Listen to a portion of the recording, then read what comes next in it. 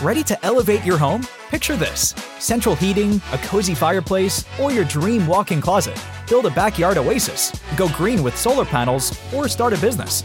It's all possible with Figure's home equity line of credit. Unlock up to $400,000. Apply online in 5 minutes. Funding in as little as 5 days. Head to Figure.com and transform your home.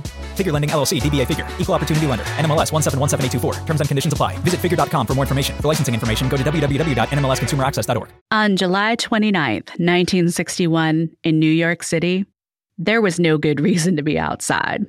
It was rainy, humid, cloudy, and all around gross. But that's okay, because if you stayed home that Saturday and tuned in to WRVR on the radio, you got a real treat. Right in the middle of the Riverside Church Hootenanny special, you would have heard the announcer address the crowd as follows. We're going to go back to our regular folk program and bring you now a fellow who's been around New York for about a year. He also performs in various coffee houses. He plays the harmonica. He sings a lot of songs by Woody Guthrie. He sings a lot of his own material. He comes from Gallup, New Mexico. Bobby Dylan. Bobby Dylan, can you imagine? Now, this clearly happened before Dylan became a household name, but the performance was notable. During the set, Dylan ripped into a singular rendition of the old murder ballad, Omie Wise, one of only 2 times it was ever caught on tape, a legendary bootleg. In the grand folk tradition, Dylan put his own spin on the lyrics, and things are a little distorted, so it's unique to him. Don't get me wrong, the story's there. A woman gets taken out by her man once she is no longer worth his time. And if you listen to all the different stories of Omie Weiss, you might even think that's her fault. But in songs about killing girls, what else is new? There's a reason murder ballads sound sexist to modern ears. Seems like an awful lot of them are about killing women. It's a whole subgenre, dead girls everywhere.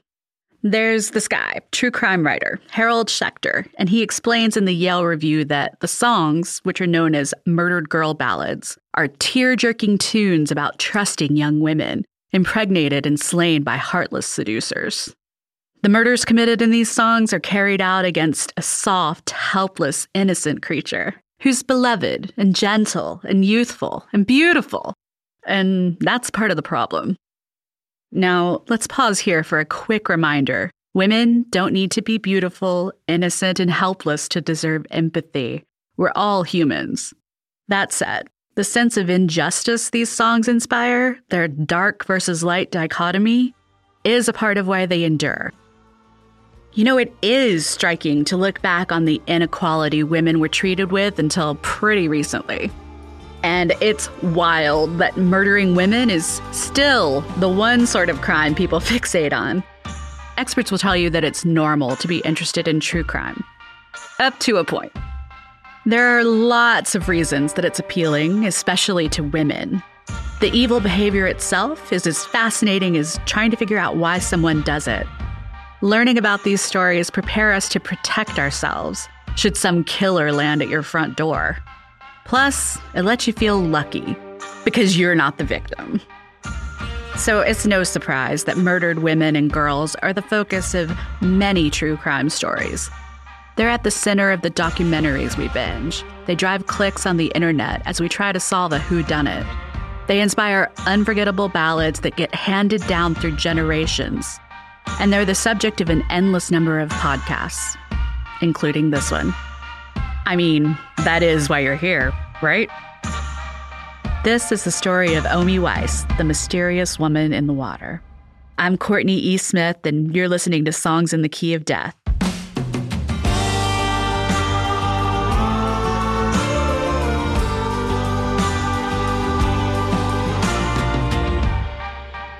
There are a few things we know about Omie's murder for certain, thanks to the archival work of Robert Root in a 1984 piece in the North Carolina Folklore Journal.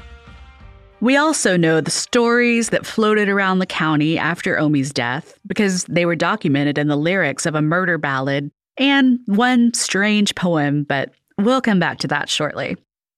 Let's start with the facts. In March 1807, Jonathan Lewis was indicted by a grand jury for the murder of, quote, a certain Omie Wise in Randolph County, North Carolina. He pled not guilty. He was detained without bail, and a trial was planned for October. Witnesses were already being subpoenaed on the day he was arrested. Jonathan was eventually transferred to the Guilford County Jail, where his trial would be held. Not 10 days after the transfer, the county magistrates contacted the commander of a local militia. The sheriff suspected Jonathan would try to escape, and they needed help.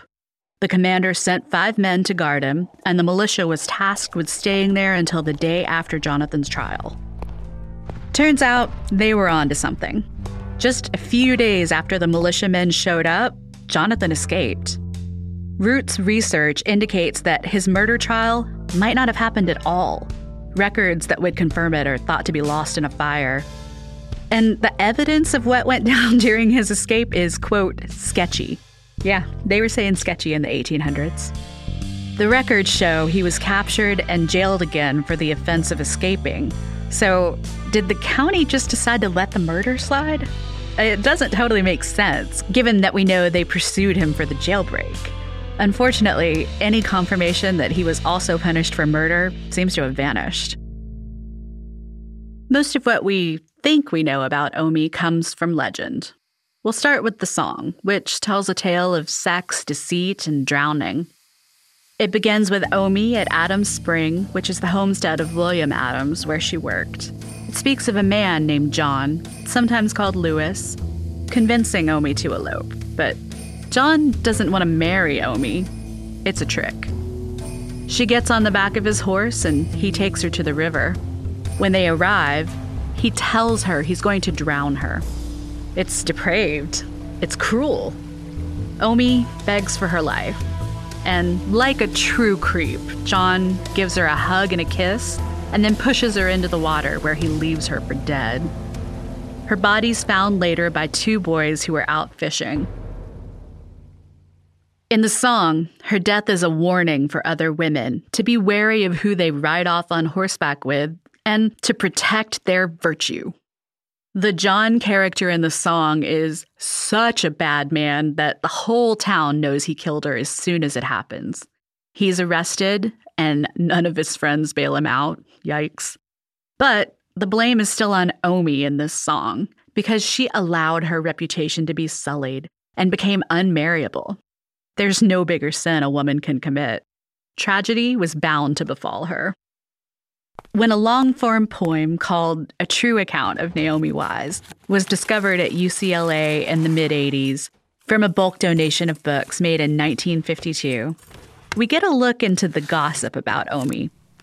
The poem was apparently written by Mary Whitty, a girl who lived in the area and was born in 1801, so she would have grown up hearing this story.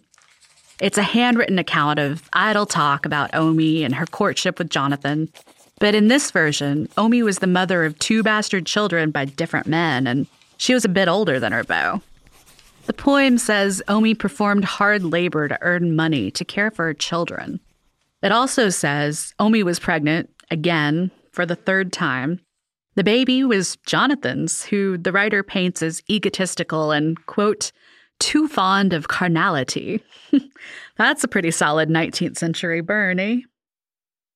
Mary's sharp tongue hits Omie too, though, painting her as an inappropriate match for a high-ranking man like Jonathan, to whom she was happy to attach herself. The actual Jonathan Lewis had a family that's best described as colorful. His father and uncle became locally infamous when, one shot the other for taking in his wife when she ran away after getting a brutal beating from her husband. Clearly, these are well-balanced and normal people, so let's keep moving. To all appearances, Jonathan was more stable than the men in his life. He worked at a cushy job in a dry goods shop where, rumor has it, his mother urged him to marry the shop owner's daughter, who had a hefty dowry and a higher position in society. Omie messed that up. She told everyone that Jonathan stopped to see her when he rode between his family's home and his job each week. Jonathan's other girl didn't appreciate that.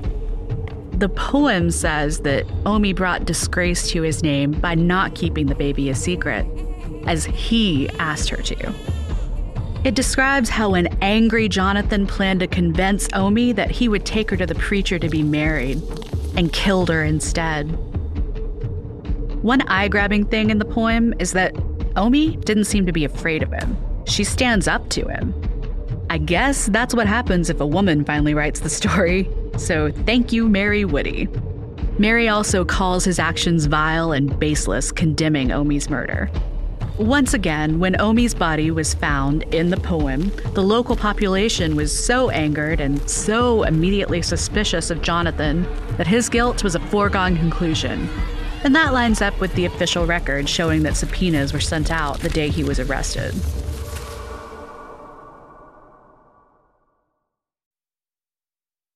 Then Omie's story gets another retelling in Naomi Wise, The Wrongs of a Beautiful Girl, a novel published in the mid-1800s by Charles Vernon.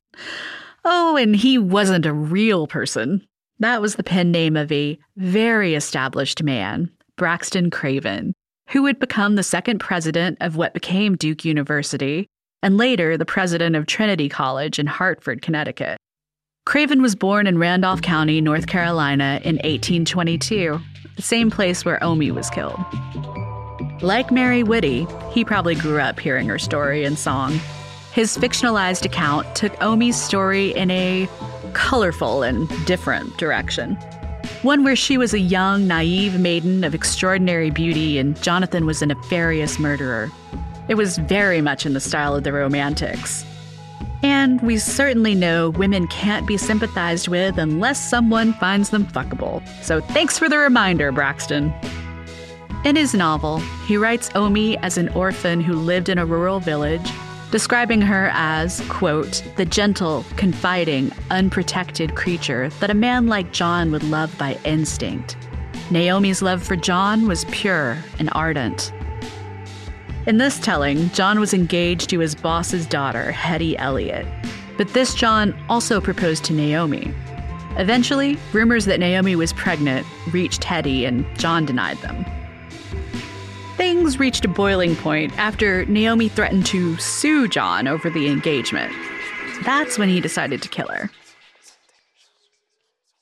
The details about the horseback ride and the drowning stay the same. But hearing the story again, I am struck by how monstrous of a reaction that is. Don't like how the woman in your life is handling things? Drown her. In Craven's account, an elderly woman, Mrs. Davis, sent her sons to check things out when she heard a suspicious noise at the river. The boys didn't want to go, and their delay meant that they arrived just as a mysterious figure on horseback rode away.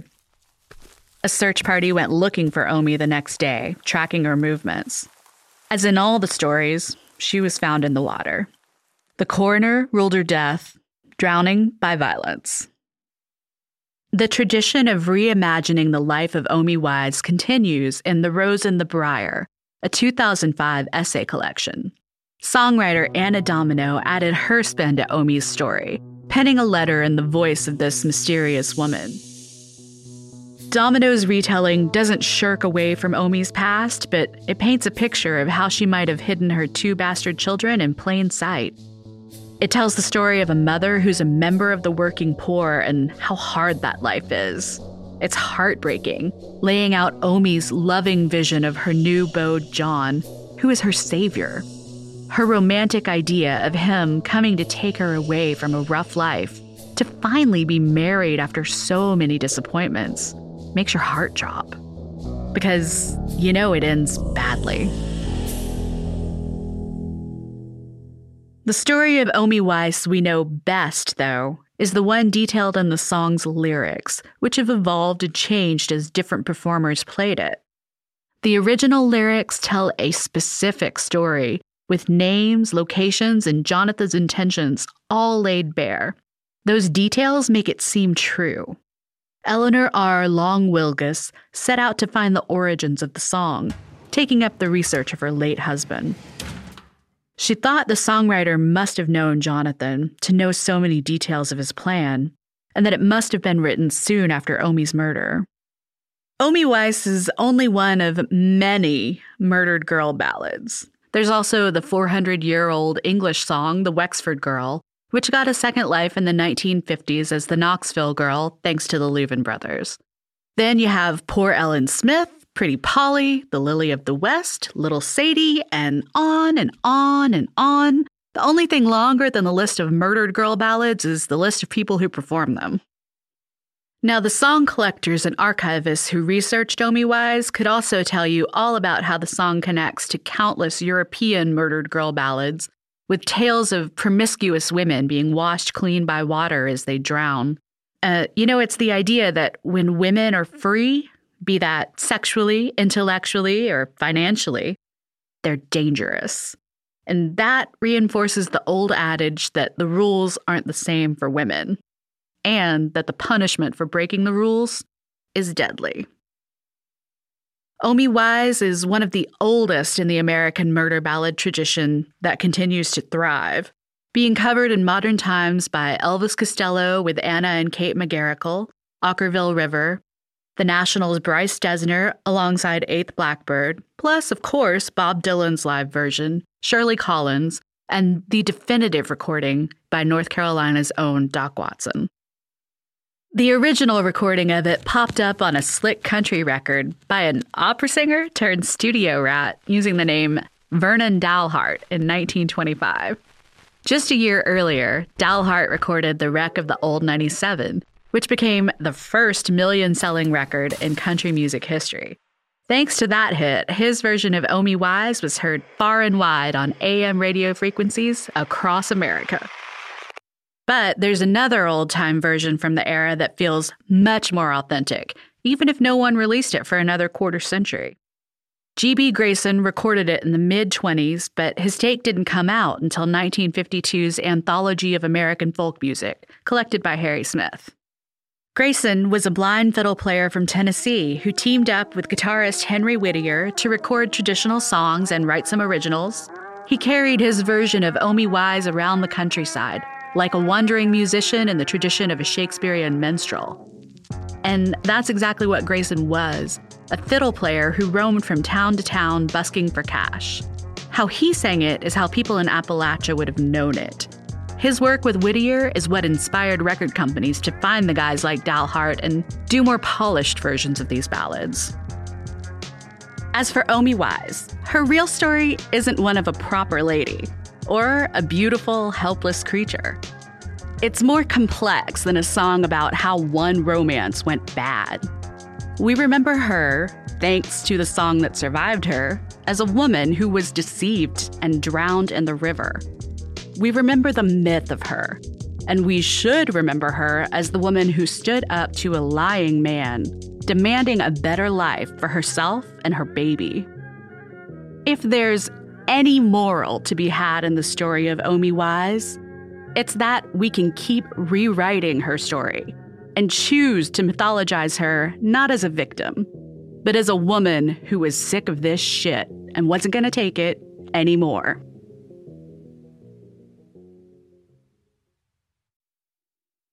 Thanks for tuning in to Songs in the Key of Death. For more information on Omie Weiss, check our show notes.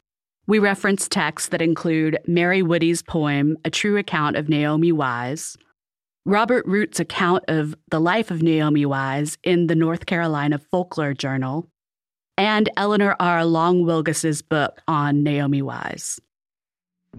Now, from deep underwater, here's Sad 13 and their modern retelling of Omie Weiss.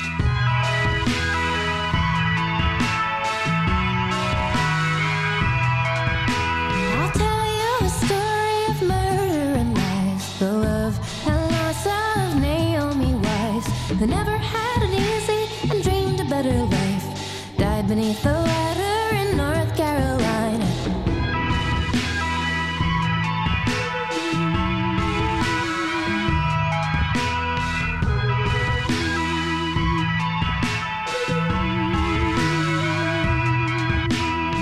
Had close to nothing but 2 kids at home, tried to make an honest wage at Adams's farm. When she found love, from the start, Lewis had a temper, but she kept him in her heart. Days Nights he took Naomi out but wouldn't pledge his name. He had a wife to be with women on the side. This cheating scheme came to a halt when mistress was with child.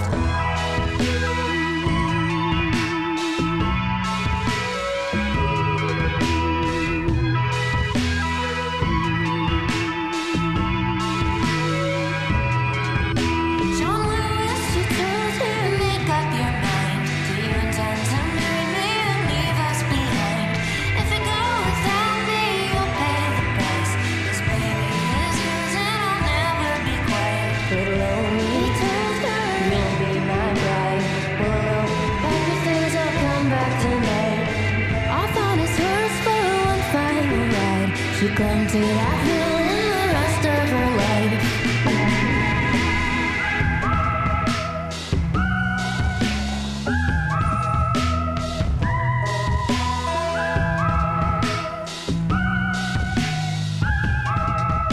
By Adams's river in back of the mill, he dragged her in the water, ready to kill. Have mercy, she begged him, but Lewis had none. Omie was lost there, drowned and alone. Too late discovered the following day. Lewis had galloped out of the state.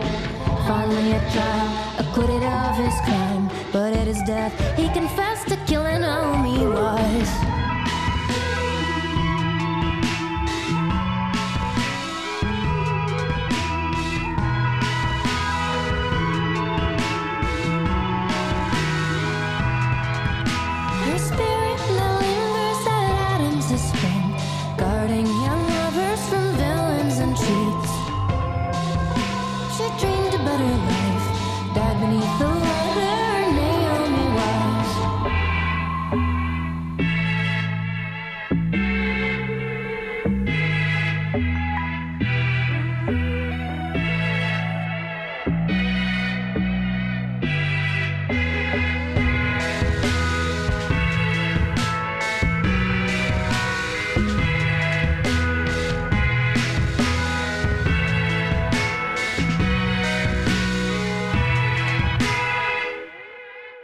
From Nevermind Media, this is Songs in the Key of Death, a series about murder ballads and the true tales that inspired them.